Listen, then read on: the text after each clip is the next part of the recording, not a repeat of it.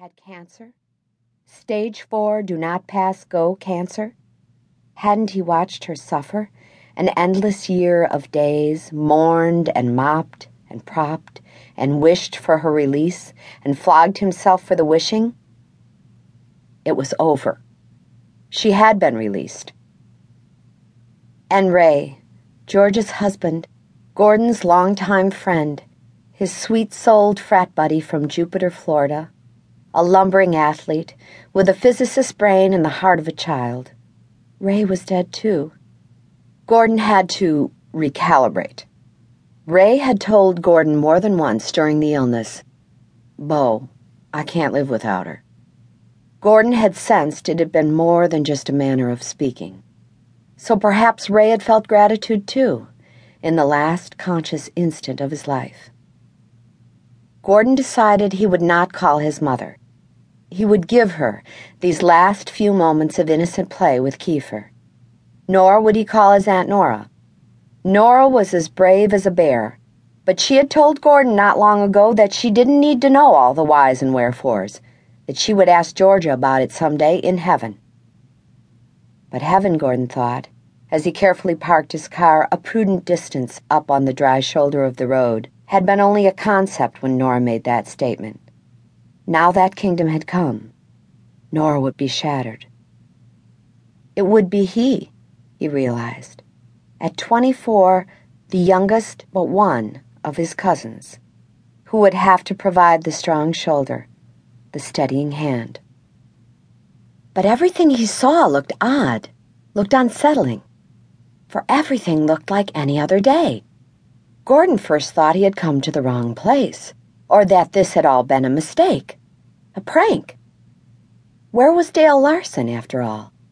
There was no sign of the familiar police cruiser. Merry, frank summer afternoon sunlight glistened on the river birches.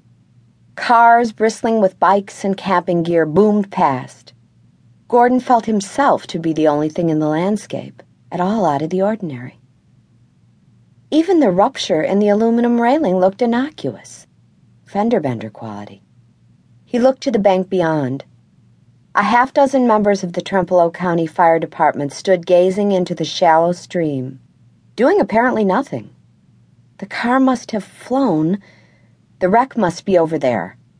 A county ambulance parked a few yards up the bank was not running, though the doors yawned wide. He leaned over, looked down and across the stream. He could see it then. The metallic stack of angles that was all that was left of his father's beloved vintage car nuzzled shyly, nose down in its nest of sand, river boulders, and concrete, encircled by a rainbow fan of slick oil and blood, with glass everywhere. And more, webs and strands of red and beige, in the water, in the willow branches. Gordon could never recall the next moments, except as fractured vignettes, sequenced with periods of blindness. Like slides shown in a darkened room, vaulting the rail, he'd slipped-walked down the hot, grassy slope, past the policeman, an eerie dream walk that felt in every exterior sense so normal that it could have been any sunny summer day of his childhood. Sliding, nearly falling, recovering his footing, finally he was abreast of the car.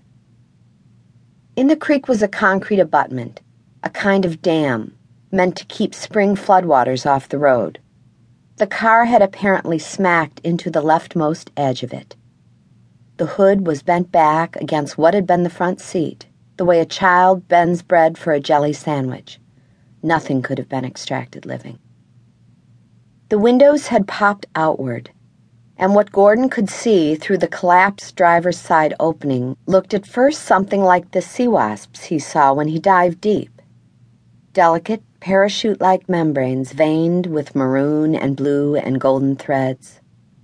Ray. Oh, Ray. And what the side pillar of the windshield had done. Ray. He could not focus on what bobbed in the shallow stream at the corner of his field of vision, the long strip of purple fabric embroidered with gold stars, his sister's shirt. Gordon began to cry. Two of the officers ambled over, reached out,